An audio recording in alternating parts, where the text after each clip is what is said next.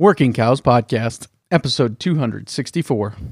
This episode is brought to you by Red Summit Advisors and farmingtheweb.ca. Create your first listing today and receive a $15 Tim Hortons gift card. Welcome to the podcast that gives producers a platform to discuss and share paradigm-challenging practices. Practices that have increased the effectiveness of their operation and the joy that their families have received from this lifestyle.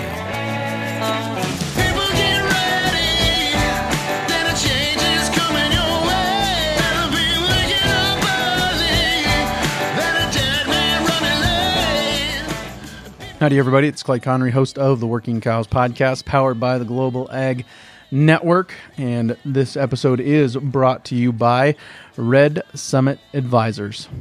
And we are joined today by Ross Bronson from Red Summit Advisors, and we're going to talk to him about managing the 5 sources of agriculture risk, or the 5 sources of risk in agriculture. And so Ross has been a guy who's been involved with Red Summit for quite some time and has been involved in all aspects of the beef industry and the cow-calf side of it and all those things. So got some good perspective to bring to that. And he's from the West, a place that has dealt with drought as one of the sources of agriculture risk, being weather-related events. So we're going to talk to him about those things today. So Ross, thanks for joining me today on the Working Cows Podcast.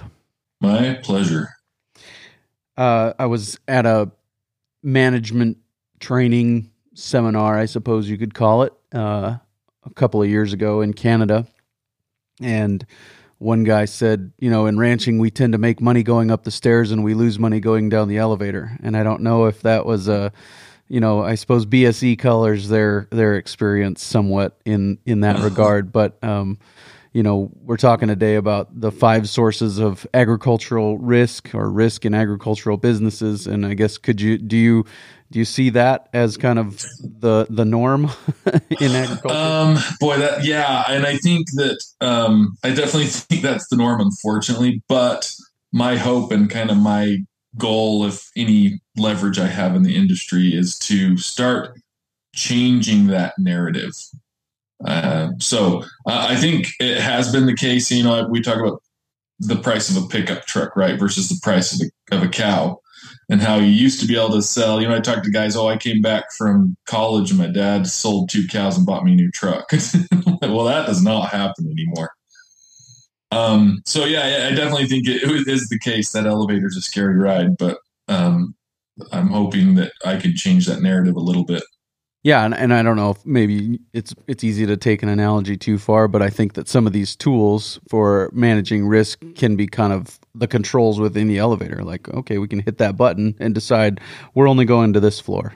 We're not going all the way to the basement. Well, it's totally true. I think when you talk about risk management in general, there's different ways to approach it. And one of those is, here's my break even and I'm protecting it. And one of those might be, I can absorb X amount of loss this year, so I'm going to protect strategic loss, or I'm going to try and lock in profits. There's a lot of different ways, and it's so operation specific. Right. Your goals, your risk tolerance. Are you high leverage? You obviously, if you got a bunch of debt capital, it's going to be a lot harder to absorb some loss than if you're hopefully generational with little overhead and debt. So right, and the kind of that forecasting process, do you feel like that's a something that can be forecasted, or as far as market conditions and those kinds of things, or is it that's part of what makes it a risk is that it can't be, but you're talking about some of those, like I can absorb this loss this year, so we're going to use this tool. Is that part of it as far as the forecasting part of it? Yeah, I think so. And I think this is where I start my plug for financial records, right? Like, I think too many operators don't want to sit down and be a pencil pusher, which is fine. I get that. But this whole discussion, in my opinion, starts with having financial records that show where you're at so that you know what you need and where to protect, right? And so that to me is where that forecasting starts. Because if you know that on an average basis, your break even is X, whatever that might be, per pound of calf weaned, right? Well, now you can start working backward. Now you can start working at okay, so current prices are looking to be, 187, 190 something, 2 something, which is what, we're looking at most recently. And so I know I'm a certain percent above my break even. And so do I want to lock that in?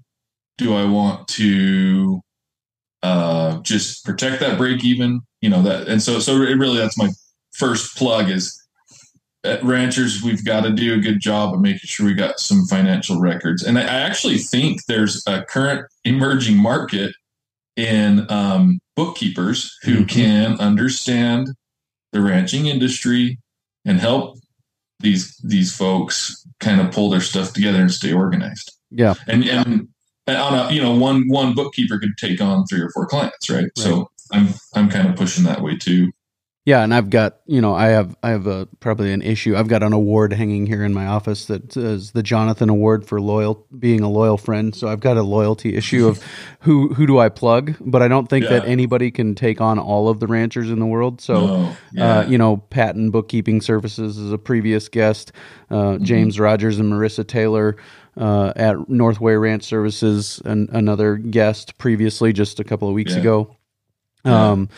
Book Ranch Right LLC, John Haskell and his team. Those guys are all people that I think kind of have that forward-looking mindset that are willing to give you good data, actionable data that you can make a decision with. And I think that can you kind of talk about that the long-term aspect of this strategy, as far as, I've got the records, I know where I'm sitting, and I know this year's going to be a good year, right? This is one of those, we're going to take a step up. This isn't an elevator year, this is a stairs year. So can you talk about kind of that long-term strategy and spreading those good years out over a number of years to help with the bad years? Yeah, I think that's such an important thing to touch on. I mean, I think so many of us, maybe our accountants are more tax accountants than management accountants. And so when all of a sudden we're looking at making a bunch of money this year because our calves are coming in hot, well, they want us to go buy a new pickup and a new stock trailer, right? Because they're trying to avoid the tax debt. And there may be situations where that makes sense, but the discussion is, well, does it really make sense? I mean, if you're driving a 2010 even pickup truck and your stock trailer's in good condition, you don't need to do that. And so for me, the long-term vision that really needs to be looked at is you need to have capital improvements and capital budgeting, right? So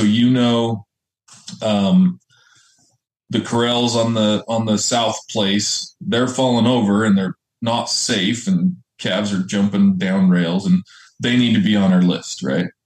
And then create 1, 2, 5, and 10-year plans of those improvements. And that way, as you start looking at your finances and you know where your break even is, you're going to make it this year, you can start budgeting next year. Well, great. Instead of buying a stock trailer and a pickup truck, we're going to do a better hay store. We're going to build a hay barn. So now we don't have the same loss on our hay that we would stacked outside. Or I'm going to rebuild those corrals for my human resources, benefit that now my cowboys are a little happier. They're not getting ran over all the time because the alley's too wide, or, whatever it may be.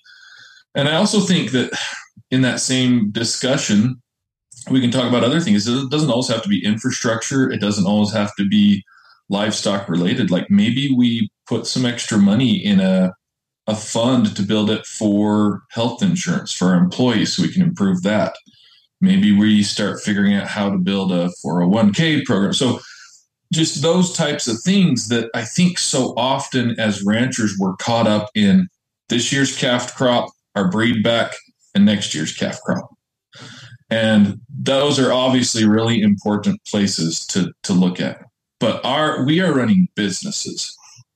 And I think that that is a narrative that is changing, which I love, and needs to continue changing, because it used to be more that it was a lifestyle that you were choosing. And it still is, obviously.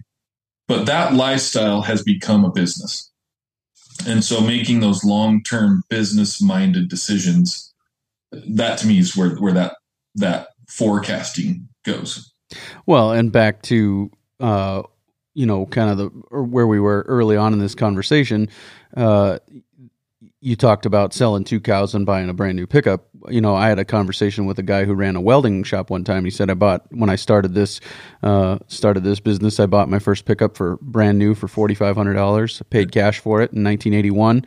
And my shop rate was $20 an hour or whatever it was. He said, now let's go back out, buy that same new pickup. Can I charge people that much more for my shop rate and still have any business? So I think that it's those, in those days, it was possible to ranch for the lifestyle. Yeah. It is no longer possible to ranch for the lifestyle alone. There has to be the I's dotted and the T's crossed from a financial perspective for it to be sustainable. It was sustainable in those days because of the increase in asset value. The land was appreciating really quickly. And I don't know that it is anymore, and I don't know that it will continue to. I would anticipate a market correction there, but I don't know. And so I think we've got to take the time to figure out how, whether it's a bookkeeping service or our own discipline of dotting those I's and crossing those T's. Yeah, and I think that sustainability is such an important thing. And I know the King Ranch Institute last year, their symposium was kind of defining sustainability. And the way I define sustainability is your ability to pass on something viable and profitable to the next generation, which is a big goal for a lot of producers. And it hasn't been happening over the last few generations because we're running into the financial issue, right? So it's kind of this snowball that builds on itself. Right. And passing it on to the next generation, part of passing it on to the next generation is a next generation that wants the business. And I think well-run businesses, profitable businesses are more fun to be around sure. and probably more attractive for the next generation to want to be a part of it. So then my dad used to say your hobby's really fun as long as it makes you money. Then it becomes a stress if you do it as your job, it's just not fun anymore. So I think let's turn our attention to these 5 sources of risk. I think maybe just we'll list them out, and then we'll come back to each one of them and talk about some examples and some strategies to overcome them. So your 5 areas of risk are, and this all comes actually kind of from the extension program, the National Extension Program. So you're looking at legal risk, human risk, financial risk, production risk, and then your marketing risk. Sure. So those are your 5 areas of risk. And we can just start at the top if you want. Yep. So legal, right? Legal, obviously, I don't touch very close because I'm not a lawyer. So that's my first disclaimer is get a good lawyer that you don't have to use all the time, but that's available, right? But this legal risk is anything from contracts you've entered into for, products for cattle. It's payments on your debts, right? Basically, anytime you sign your name to something, you are in some ways entering into a form of a legal contract or something that could be construed as a legal contract. So the important thing here is, one, you want to be able to fulfill your obligations. And then I think the other side of this is it's important to think about liability in today's ranching industry. And I actually worked a lot in ag tourism as well as production.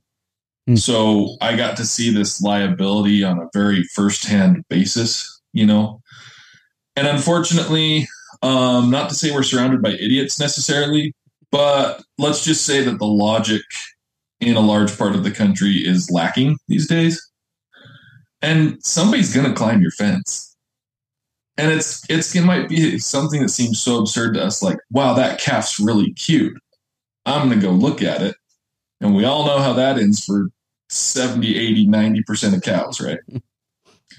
So that's another thing we really need to consider, and is what type of liability coverage do you have? Is that insurance? Are you looking at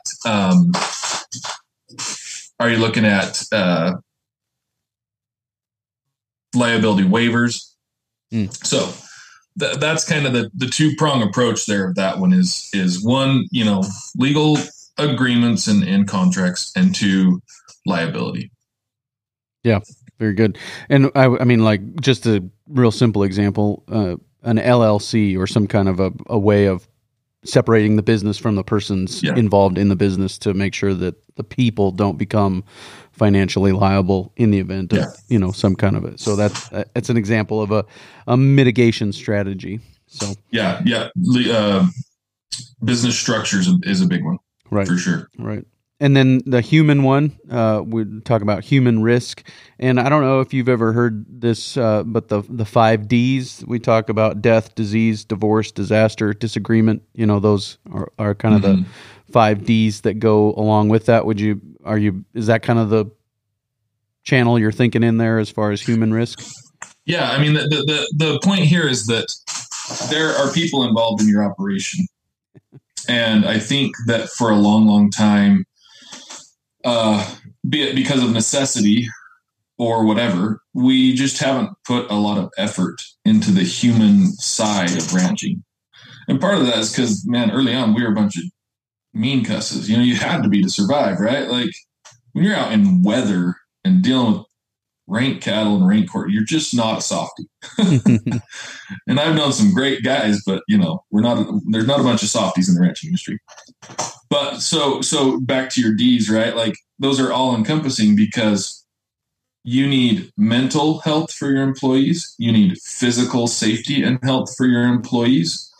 And you need intellectual property to stay viable and available, right? So if grandpa's the only one that does the books and he's 85, 90 years old, we need to get somebody else in there looking at the books. Somebody's got to know, so that when we're all mortal, when grandpa goes, we'll lay him to rest with his saddle, and then we got to come back and run the business.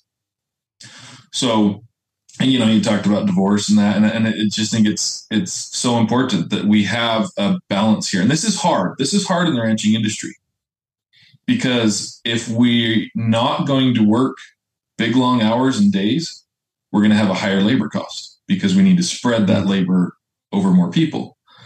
And so this conversation, I think, is happening, especially as we watch fewer of the next generation come back, or for that matter, the ability to hire quality employees.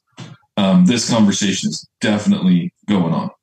And I think that a big part of that too is just the efficiency of the modern ranch compared to the efficiency of the less modern ranch. Those, it's a necessity or a function of just the way things are happening, that one guy can take care of more acres and more cows today than he could 50 years ago, or maybe less than that, but for sure 50 years ago, one guy can take care of more acres and more cows. So it doesn't require 13 kids, to get this place taken care of anymore like it used to. And so it's just kind of the way things are happening. And so I think that there is just, those are some realities that we've got to face. Some good examples, I think, of this are I think it may be Elaine Fraze who talks about, her son, they've got an agreement with her daughter-in-law, and she knows that if her son passes away, she's still taken care of by the family. But they have that in writing, and everybody's aware of it, and there's good communication, and so I think that's a really helpful example. Do you have anything else along those lines as far as examples or things that people should be thinking about? Yeah. I think it goes even to the other end where I think the older generation doesn't want to just be abandoned and feel like they're put out to pasture, right? So some sort of structure where there's, even if it's not maybe a legal structure, but where there's a board that meets on a monthly basis and can talk about what's going on, so that, dad or grandpa's still involved in that conversation. And to me, I'm a big proponent of communication in general in life, but this communication is something that I think we've struggled with. And so to find ranches that are willing to do that and sit down with the daughter-in-law and whoever else and put together these agreements, they're important. And to a lot of people, it seems like it's evident, but it may not be. And having it in writing, I mean, even me, if I do something with my brothers, like, we get it in writing. My dad, we get it in writing. It's just, one, my brain is horrible and I can't remember anything I said. But two, right, it's just there. And there's nothing mistrustful about it. It's just good business practices. Right. So I agree. And I think that another important part of this conversation is, I think often our outside employees in some ways get better benefits than our family employees, because we got to keep them, right? Mm-hmm. The family, we're going to work like a dog, and our employees, we have to have, some vacation available and whatever. So I think that's another important part, is making sure everyone is treated as an employee, so to speak. Yeah. That family members are getting rest and time away too. Mental health right now is a conversation really going on with a lot of extension programs and stuff like that, because it needs to be. Right. Yeah. Yeah. I think that is a big thing that is one of those that we've just got to continue to keep in front of us. And I think that, I was just getting ready for another deal that I've got coming up, and I was listening to some stuff to get ready for it. And this guy was saying, one of the things that he does, or just the way that we're wired, like we've got 11 million sensory receptors or something like that in our brain, and 90% of those are dedicated to sight. And so he puts things up where he can see them, so you've got these goals, you've got these to-do lists, keeping them in your head maybe isn't the best way to keep track of them, or even your agreements, like, oh, I agreed that I would get that thing done. I'd get that taken care of. I'd get that phone call made. I'd get that marketing plan in place, put it up on a whiteboard, or in my case on a bulletin board, print it out, stick it up there, and you can see it, and make sure that it doesn't just become part of the mass of other things that are stuck up there, so that you can continue to refer back to it until it's done, take it down, put it away, put something else that's up there. So I think just some of those strategies. Anything else as far as those strategies are concerned, or tools that you found helpful? No, I think for me, it's just about educating yourself a little bit. There's only a few people out there in the ag industry that are really kind of human resource in the ag industry type people. But seek them out and get on some of their email lists and some stuff like that. I know there's some lectureships that happen about, human resources in the ranching industry, people management in the ranching industry. Just seek out some of those and go to one or two. Just to get your brain rolling. Right. You don't have to adopt everything they say, but just get that brain mulling around. And again, it's going to be personal to your folks and your operation. Yeah. So. Yep. Yeah. And I think that it's, in today's world, there's oftentimes a Zoom live stream or a YouTube live stream that you can watch. And I would recommend either, dedicating one person to watch it and take notes and bring it back to the group, or the whole group to just sit down and watch it together, something like that. Yeah. Agreed. 100%. So next up is financial. Some of these financial risk, sources of risk that we're seeking to pay attention to. Can you give me some examples of what you're thinking about there? Yeah, and in some ways, I kind of already gave my big plug for this. Financial is really where all the other four areas feed into, in my opinion, right? Like your legal risk can have financial repercussions.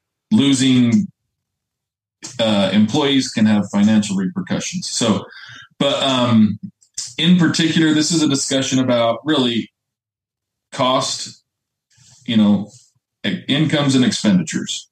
And it's really that simple on the surface level. We all know it's not that simple down the road, but so your financial risk is one, making sure your costs don't elevate too high, and two, making sure you can capture, the best of the market, so to speak. And again, this discussion has to start with good financial records, because if you don't know, I got a neighbor down the road, and I haven't talked to him about this, but I had one of his friends tell me, "Oh yeah, he just hands the checkbook to his accountant at the end of the year and says, 'Do my taxes.'" And I'm going, "Okay, that maybe he's just that good and is running a really nice, streamlined operation, but probably not. He's an older gentleman. He's probably been doing stuff the same way for 50 years, and there's probably some areas that he can maybe get his costs down and maybe capture a better market."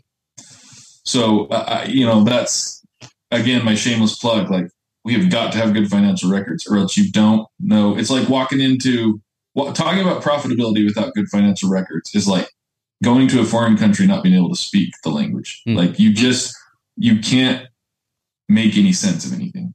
Right. And so that's kind of my starting point on the financial discussion. And again, that illustration of going to a foreign country without being able to speak the language is, if you just can't do it, find a translator. Yeah, exactly. Which is our previous discussion about a bookkeeper. Right.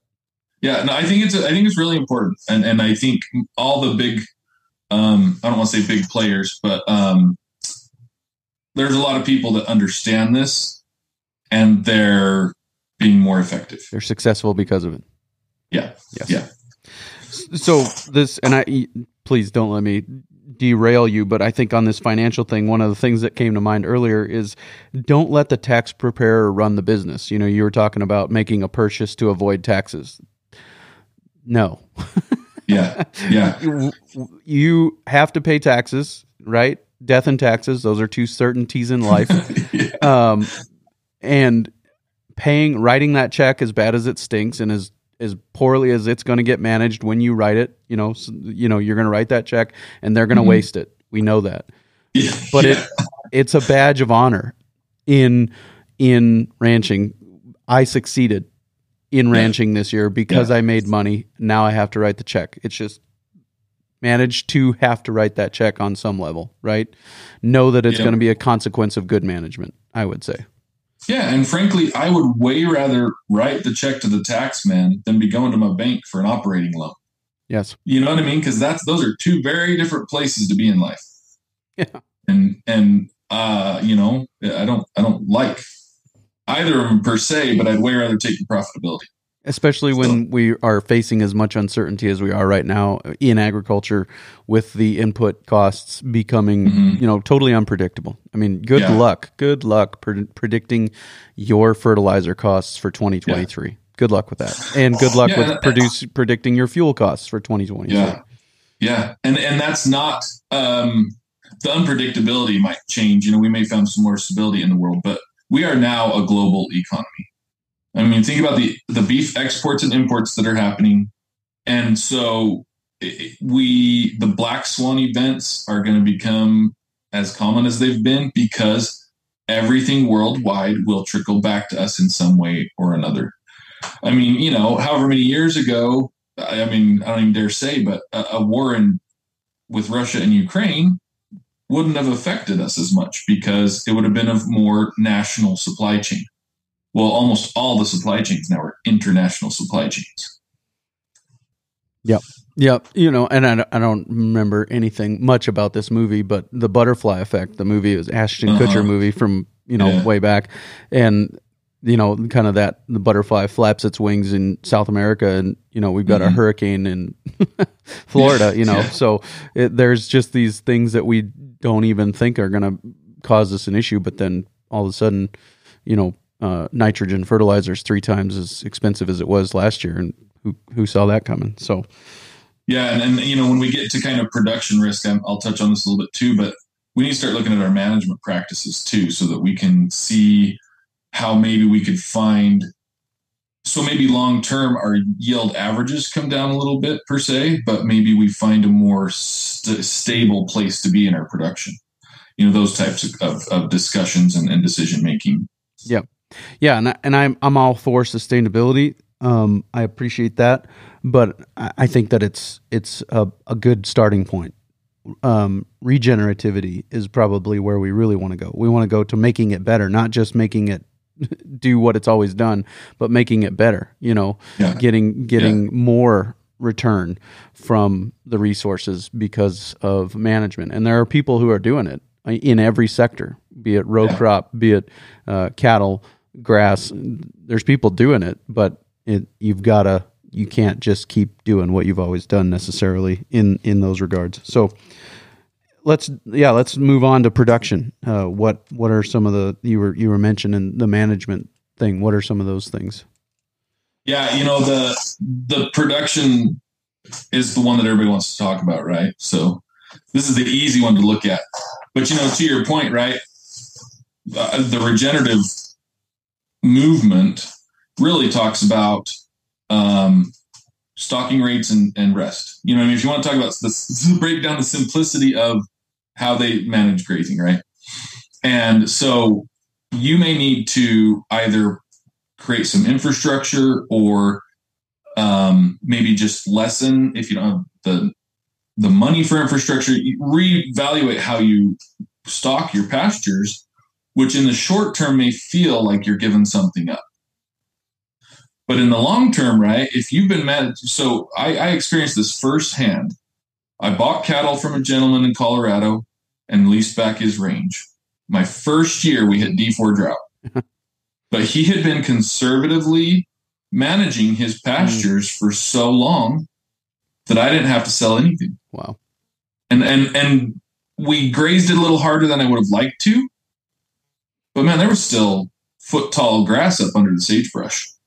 You know what I mean? So although maybe he could have maximized that long term in that drought situation, he was okay. We were okay. And I've seen that over and over and over and over again. I think, I was lucky enough to spend a lot of time on some big South Texas ranches, and down there it's so volatile that they just have to keep some standing forage kicking around. And it's hard too, because it's a lot of those warmer tropical grasses. They don't hold their nutrition as well, but their stocking rates are so conservative down there because they learned kind of the hard way. These are generational ranches and progressive generational ranches that have been able to look and learn from mistakes along the way. And kind of to illustrate the other side of that, I had a right next door neighbor, and man, he just grazed the crud out of everything. And when it was dry, guess who had cows in the corral or on his hay meadow or had to buy more? You know what I mean? So these production decisions, while on the surface may feel like you're giving something up, to me, it goes back to that long-term vision. Let's not look so much on the pennies for today. Let's look at the dollars for tomorrow. Yeah. So. Yep. And you talk about some of the ways to mitigate this risk. Is diversification, integration, and insurance. So, can you kind of talk to me about what you mean by each one of those? Yeah. So I think diversification is probably a hard one for a lot of people. But let me tell you, you start. Noble Research Institute is going really hardcore regenerative right now, which is really cool. And I got to spend some time with them when I was in my grad program. I love Noble Research Institute. Well, they recognize the need for kind of multi-species grazing to get some more out of their pastures and, just to see different impacts. Well, so they've added sheep, and those sheep, compare this to cattle, right? Those sheep in year one paid off half their note. You know what I mean? And their stocking rates on their cattle haven't hardly changed, which I've done some research on this before. And that's what most research shows, is that you can run them concurrently or behind each other or in front of each other, and your stocking rates on neither have changed. Well, can you imagine if now you've added a whole new revenue stream without sacrificing anything else? and not that I'm recommending all ranchers go out and buy sheep. And of course, I'm sure a bunch of your listeners are sheep guys and they're going, well, yeah, it's because we're smart, right? Good job, guys. They looked really smart for the last 3 years. That's for sure. Yeah, for sure. The last 3 years. But so anyway, so I think diversification, and it doesn't have to be livestock. So many ranchers now are putting a cabin up in the hills and renting it out, are offering outfitter services. You know, when you've got thousands of acres, like a lot of these Western ranches do, there is a lot of money in tourism. And like I said, I've worked in ag tourism. And if you are not at least considering it on your property in some way, shape, or form, you're probably leaving money on the table. Yep. And the cool thing about it is you can do it at whatever level you want, whether it's the dry cabin out back or the fancy lodge that you rent out to corporations. And as long as you are accurately describing and advertising what you have, there is a customer for it. When you start talking about the percent of our population who's 2-3 generations removed from agriculture, it's this novelty. Mm-hmm. I used to joke that as a cowboy in real heavy tourism areas like West Yellowstone, Montana, Jackson Hole, even I ran a ranch for a large resort. You're like Santa Claus.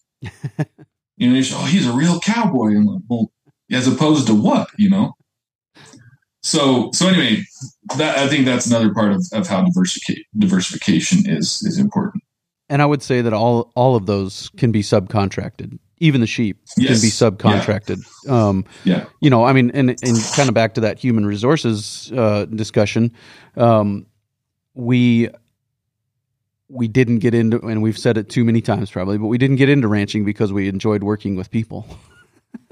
You know, and so not that we have that opportunity or that option, you know, it's a people business. You're going to have to figure out. And I think that back to what you said about financial people who are doing well in this business are people who know these numbers and are paying attention to them. And I think the same is said for, and they're the same people a lot of times. The people who understand how to work with people are the ones that are doing this well. And so if you're going to get into direct marketing beef, if you're going to get into, a hunting lodge, if you're going to get into grazing sheep, those are all going to be probably different layers of people that you're going to have to deal with. But you could subcontract out the direct dealing with the groups of people to dealing with just one subcontractor who's going to manage the hunting lease, who's going to manage the lodge. Or Sage Askin said one time on the Working Cows podcast, he said, I think the average 300 cow ranch could sell 100 cows and bring in a herder and 1,000 sheep, because, you know, the conventional wisdom is 5 ewes to 1 cow. And he's saying we can double that by bringing in a herder, and, you know, the herder's expenses are covered by the 1,000 ewes, and whether you own them or not, they're bringing in another, whether it's a lease deal or whatever, they're bringing in another revenue stream. And I think that's, you know, just kind of back to that outside the box thinking, there's opportunities, and it doesn't have to be another, I've got to deal with groups of 50 people. You know, if that's not your thing, you can find somebody who is looking for an opportunity to be involved in ranching and bring that other diversified enterprise into your operation. Yeah, and I think one of my favorite discussions about keeping family in the ranch is I've talked to a couple of ranchers who say, if my kids want to come back to the ranch, they have to come to me with a viable business option, and we're going to look at it, and then that's what they're doing. We're not all going to come cowboy, because we can't. Like, we don't need 20 cowboys, right? And so again, that this idea is diversification can also offer opportunity for the next generation. Could you give me an example of a couple of examples of integration? Yeah, so integration, integration is one that I think can happen. Again, it's scalable, right? So integration could be as simple as kind of retaining your cattle, right? You hold on to them through the whole process, or it may be if you are so you feed a lot of hay, right? A lot of us in the winter states, so to speak, you know, we just got to feed however many months out of the year. So having a lease on or some owned irrigated alfalfa ground or whatever is going to be important. And then some would consider that integration because it's outside of your wheelhouse of that's farming, right? Not cattle. And some would argue against that, and that's fine. But for the purpose of the argument, right? Or maybe you do have a little yard. And so now you're going to figure out where you're getting your grain from. And sometimes having control over that supply chain is going to be really important.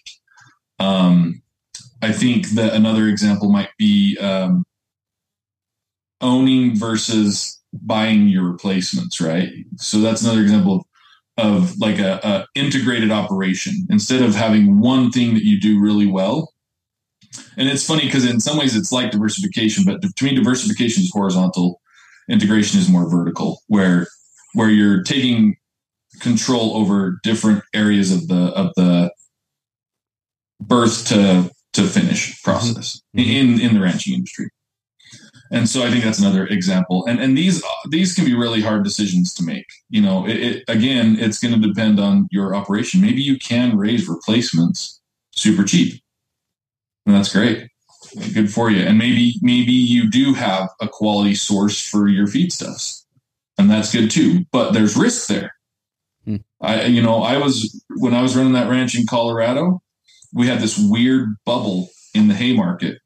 And it went to, unfortunately, what prices are like right now, but however many years ago, it was astronomical. Well, it's not that it's a little high now too, but, and I had been buying from the same guy for 2 or 3 years. And he came to me and said, "Hey, I'm asking what the market is in the county."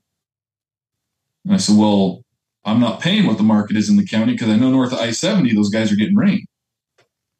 And so instead of working with me, and that's his choice, and I told him, if you can go get it, go get it. But I was buying like truckloads of hay. I said, if you can get it, that's great, but I'm not paying that. And so there goes my hay supply. Luckily, I had a connection up in, I was in western Colorado. We were close to Utah, and I had some connections up there that helped me find some hay. And I got it shipped down from almost northern Utah for cheaper than he was wanting. So anyway, the point being, your supply chains can flex. And so you might feel like you're in a good spot, but if your operation is highly dependent on it, you either need to account for volatility or for the loss of access, or you need to maybe get a little more control over that. Yep. And I guess the other piece of this, we mentioned diversification and integration, and then insurance. Can you talk to me a little bit about what you're thinking about there? Yeah, so this is really interesting, and this is where I think a lot of the tools have evolved more recently. And by more recently, we're probably talking the last 10 years, really aggressively. There's always been some mortality insurance. And again, that's, if you're high leveraged on your cattle, you probably want to have some mortality insurance on your cows. If you're really a cash operator, then, you can absorb a little more loss there. But really what we're talking about now is these things that can help mitigate that risk for these production and or market type stuff, right? So pasture, range, land, and forage is the big one that we do, and it's a lot of people are hearing about it, especially with the prolonged droughts that we've been having in such a huge percent of the country. And what pasture, range, land, and forage is you're ensuring your pasture production, right? Because we all know in times of drought, your pastures are going to be less quality and not last as long. And that's going to have repercussions down the line.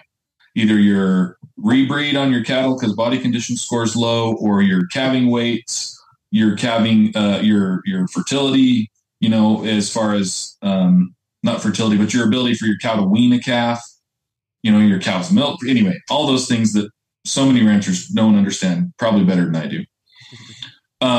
But think about it. If you can cover that pasture and get insurance indemnities payouts when it doesn't grow, I'm trying to stay cool, but this is a big deal for a lot of ranchers. we just did kind of a PRF basics webinar and had some, did some video that we're going to start floating out to people. And one of the big things we talk about in that is at least get some numbers on this program, because we're talking net 75% of the time or better. You know what I mean? It's really designed. And just a quick background on it. It's really the rancher's crop insurance. And really, I've come to understand, a lot of people really don't like subsidized programs, but I've come to understand it's the USDA's commitment to food security that really drives a lot of this. It's not really a bailout. It's making sure that if everything goes to pot, we can feed our country, So that has really changed my ability to look at a lot of these programs. But anyway, that's a kind of a rant on that part of insurance. But there's other stuff too. Livestock risk protection, which protects against downturns in the market. A lot of us don't have access to hedging. We either don't have the volume or don't have the overhead capital to do to handle the margins and stuff. And this LRP is really cool because you can protect your floor without risking your upside. Because on a hedge, really all you're doing is locking in your margin, right? If it goes up, you lose on the hedge. If it goes down, you lose in the market. But LRP provides an opportunity to protect that risk associated with your price on your production. And the cool thing is, in my opinion, it doesn't even matter what you get for your calves. So you can sell your calves. You can go to any type of premium, kickback, Black Angus, whatever you want it to be, and hopefully do really well on your calves and still protect against a downturn in the futures market without really trying to do an actual hedge. So, and there's several different programs like that. There's whole farm revenue programs. There's livestock gross margin for these guys that are a little bit integrated and have feedstuffs. And so this insurance game is changing quite a bit. It's more than I think and people think of it like your car insurance. Well, I'm going to pay $200 a month and never have an accident and just throw that money away. But really, a lot of these programs are designed to benefit ranchers. It's really stacked in their favor, which seems so odd, but it's really the case. And that's the subsidy at work, right? I mean, basically, the difference between your car insurance and your PRF insurance is that your car insurance isn't subsidized. So it does go into a hole, and you don't have the accident, you don't collect, but it's there if you need it, right? And the PRF insurance. And here, I mean, kind of back to your rant and the way that I rationalize it in my mind, and somebody can email me and tell me I'm just rationalizing it, and I'll be okay with that. But the way I rationalize it in my mind is kind of back to that discussion I had about writing that check on the tax payment, is that I'm getting a little bit of that back, and I will get the opportunity to manage it better than they will. I paid the taxes and I'm getting a little bit of it back. And I use that same rationalization on EQIP and CSP programs and those kinds of things. It's a little bit of what I've paid in coming back, and I'm going to do a better job of using it than they will. So I don't really feel that bad about getting it. I agree. And it's funny because everyone to each their own, but I have talked with guys who over a 20-year average per year netted, over $100,000, $50,000, $75,000. And they don't have anything to do with it because of the subsidy. Right. But somebody else is, and argue that, to your point, like you're paying taxes and it's going back out to help somebody, and they're just going to have a competitive advantage against you now. Right. These are guys that aren't liquidating right now because they're buying forage or they're trucking cattle because they have the liquid funds to do it now. Yep. And when I went through the High Plains Ranch Practicum with Dallas Mount, Aaron Berger, Dallas has gone on to run Ranch Management Consultants. He pulled up the PRF insurance and he walked us through it, and he showed a specific ranch, and he said if they would have had this in place over the last 25 years, they would be $200,000 richer today than they are. And it was a couple sitting in the class, and I'm sure they've got PRF now.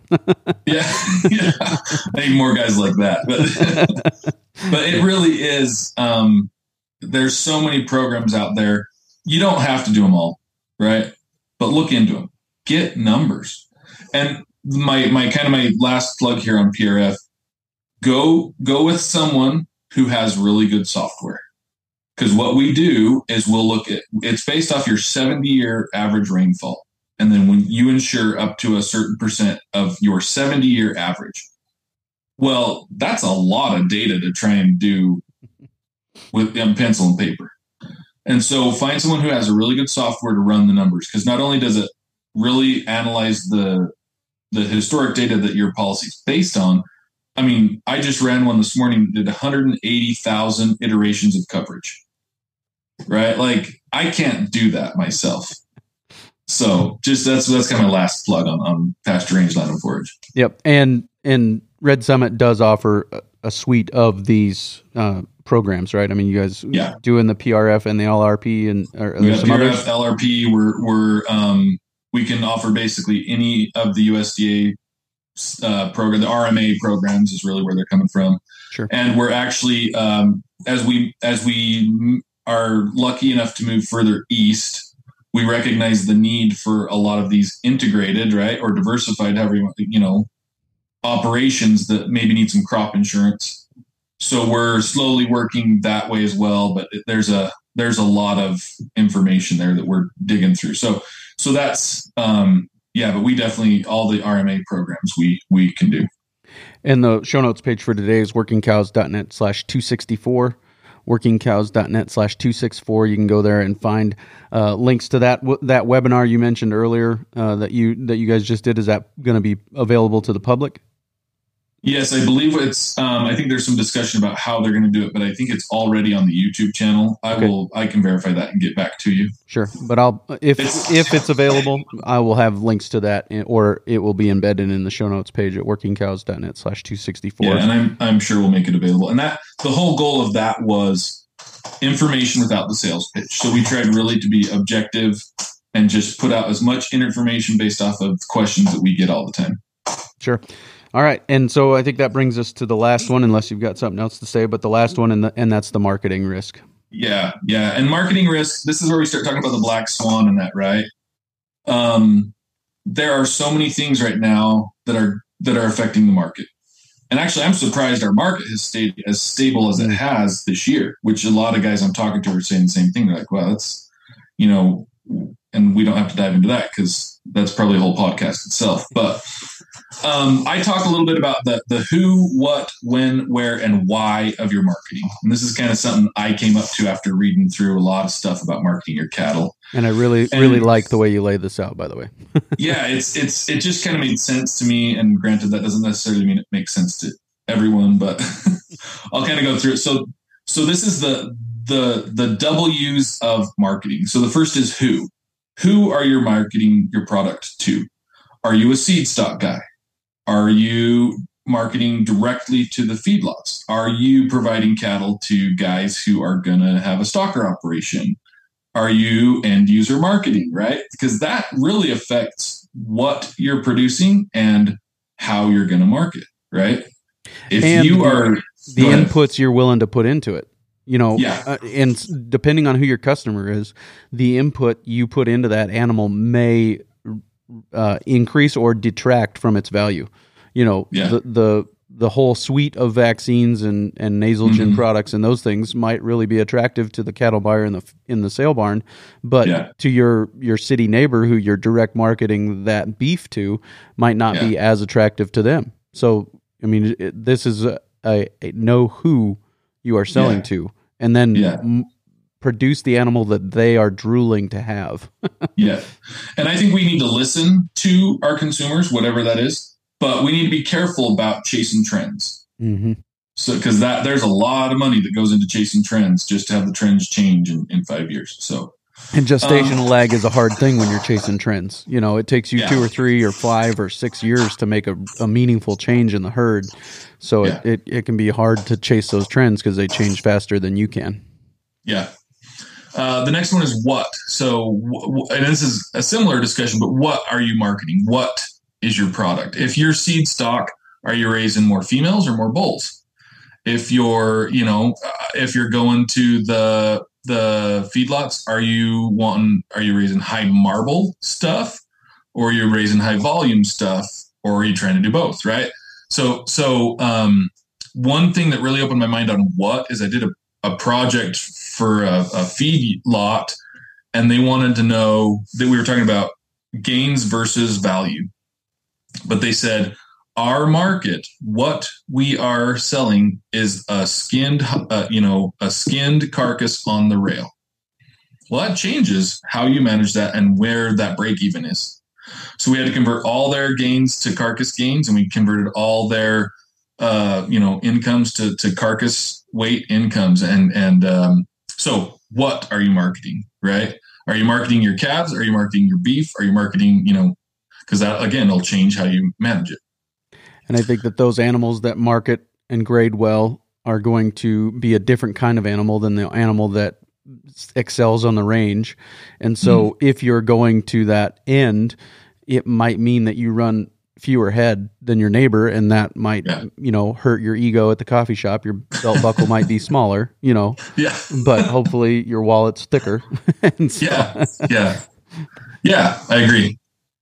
The next one is when are you marketing? So this is, so many of us are spring calvers and fall marketers, and that's great. I mean, that's fine. A lot of it in the northern country is because of weather. Nobody wants to feed pregnant cows through the winter. But can you change when you're marketing to hit some highs, or can you feasibly do a dual calving herd? Or when are you marketing now, and when could you market that works better? Is part of this is about what you're producing, and part of this is about, can you change your program to capture more dollars? And Wally Olson, changed my paradigm on this when somebody in his marketing school asked him, why did you calve in the fall? And it was from somebody probably north and west of me, in your neighborhood or somewhere, Montana or whatever. And he said, I was calving in the fall because I could do it on green grass, and so that's a win question. What does your environment tell you are warranted in doing? Yeah, and even if we get away from the cow-calf guy and start talking about stalkers or whatever, well, where are people calving out the calves that you're going to want when it's time to go on grass, right? And how do you get a hold of them? And is it worth maybe paying a little bit extra? I mean, you got to do the numbers. Is it worth paying a little extra to ship somebody and get these good calves from somebody further south or whatever when you're ready to go on grass? Mm-hmm. Yep. Next one is where, and I could harp on this for a while, but again, these all have a similar vein, right? Are you just dropping your calves at the local auction barn? And bless the local auction barn, they're so imperative in the market. But your weaned calves at the local auction, I don't know that that's the best choice for most guys. Your cull cows, sure, do it. Your cull bulls, great. But my personal opinion is, if everybody's running their calves to the local sale barn, at least look at some other options. I'm not saying you're wrong, but at least broaden your horizon a little bit. The local sale barns recognize this too, right? And I can give you a perfect example. I know a guy who 25 years ago probably sold his calves. He was working at a sale barn, and he sold his calves on the video, and he got fired from the sale barn. And now all of the calves sold on the video go to the local auction barn and run across the scale to get weighed, because they recognize the change. And so, I mean, they're part of the system now. It's not like they're going to become obsolete or unnecessary. They're part of the system. Yeah, agreed. So I agree 100%. And then this too can be, for those of you who are able to do some end user marketing, where are you marketing that? Are you online? Are you just farmers markets? Do you have a large population of retail consumers? Do you have a large population of restaurants? Like, where can you get this product out, and where are you going to be able to capture the most dollar for your product? And then the last is the why. And I think this is really important because it feeds into the rest of the context. Why are you marketing the way that you do? And this is just an honest question for yourself. Why am I running my calves through the sale barn? Why am I weaning in October and marketing then? Why am I X, Y, Z, whatever? And some people will find the answer to that to be very potent and give good cause for what they're doing. And some people might realize, if they're honest with themselves, because it's a heck of a lot easier to me to wean onto the truck and just be done with them. By the time fall rolls around or whatever, I'm so tired I just want to put my feet by the fire. So, ask yourself why, and then think differently. Just for a minute. You may decide what you're doing is great, but take a minute to think differently for a little while. Yep. And I think that the why, money as far as compensating, I think the why can be part of employees too, part of that human deal, human resources deal. We all have a why, and that why is a performance generator in the people. Mm-hmm. If they know the why, they catch the vision, they know what we're doing and why we're doing it, they will perform better. And I don't think the money will make them perform better, but I think that the money will help them stick around longer. So money is about retention and why is about performance. And I think that those are some things that we should probably pay a little bit closer attention to. So, and I think we're often afraid of the why. I think about my kids, and I've got my oldest is pretty intelligent, and I'll admit he gets it from his mom. But for a while there, he just kept asking me all these questions, and it felt like he was challenging me. Mm. And speaking of those rough, gruff rancher cowboy types, right? Be quiet and do what I say. And it finally dawned on me once, he just wants to know. Like he doesn't even care what the answer is. He just wants to know. And I think it's that way a lot in ranching.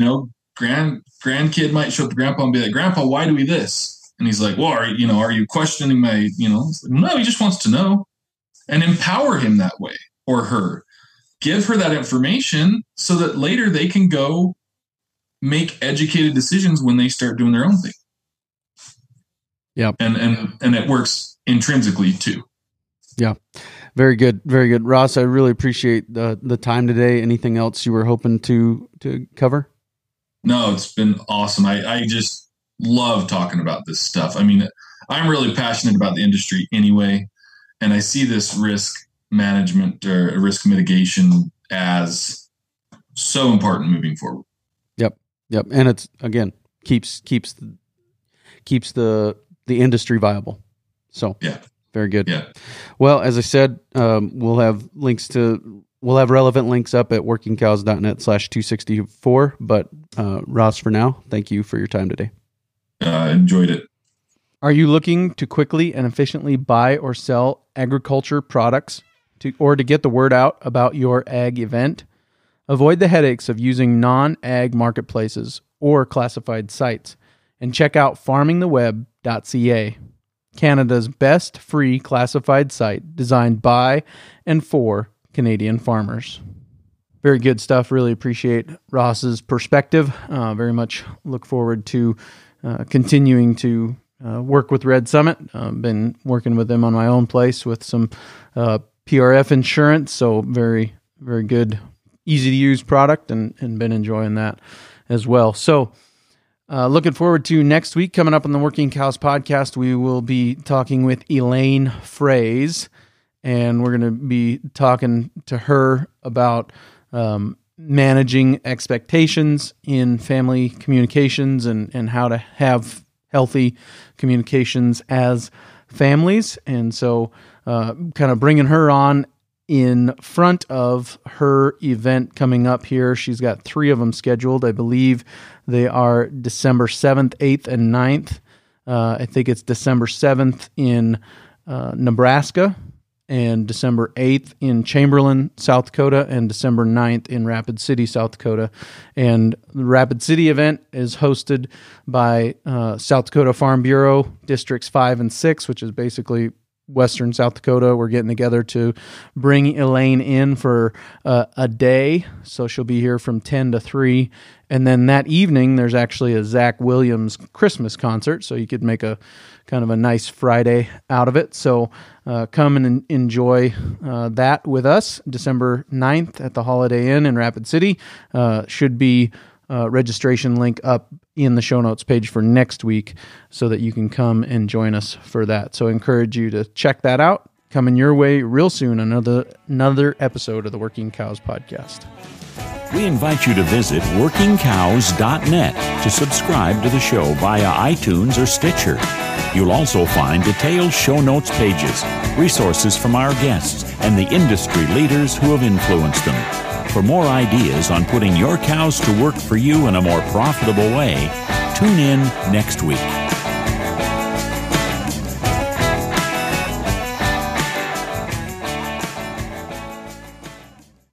Are you looking to quickly and efficiently buy or sell agricultural products? Or to get the word out about your upcoming ag event? Avoid the headaches of using non-ag marketplaces.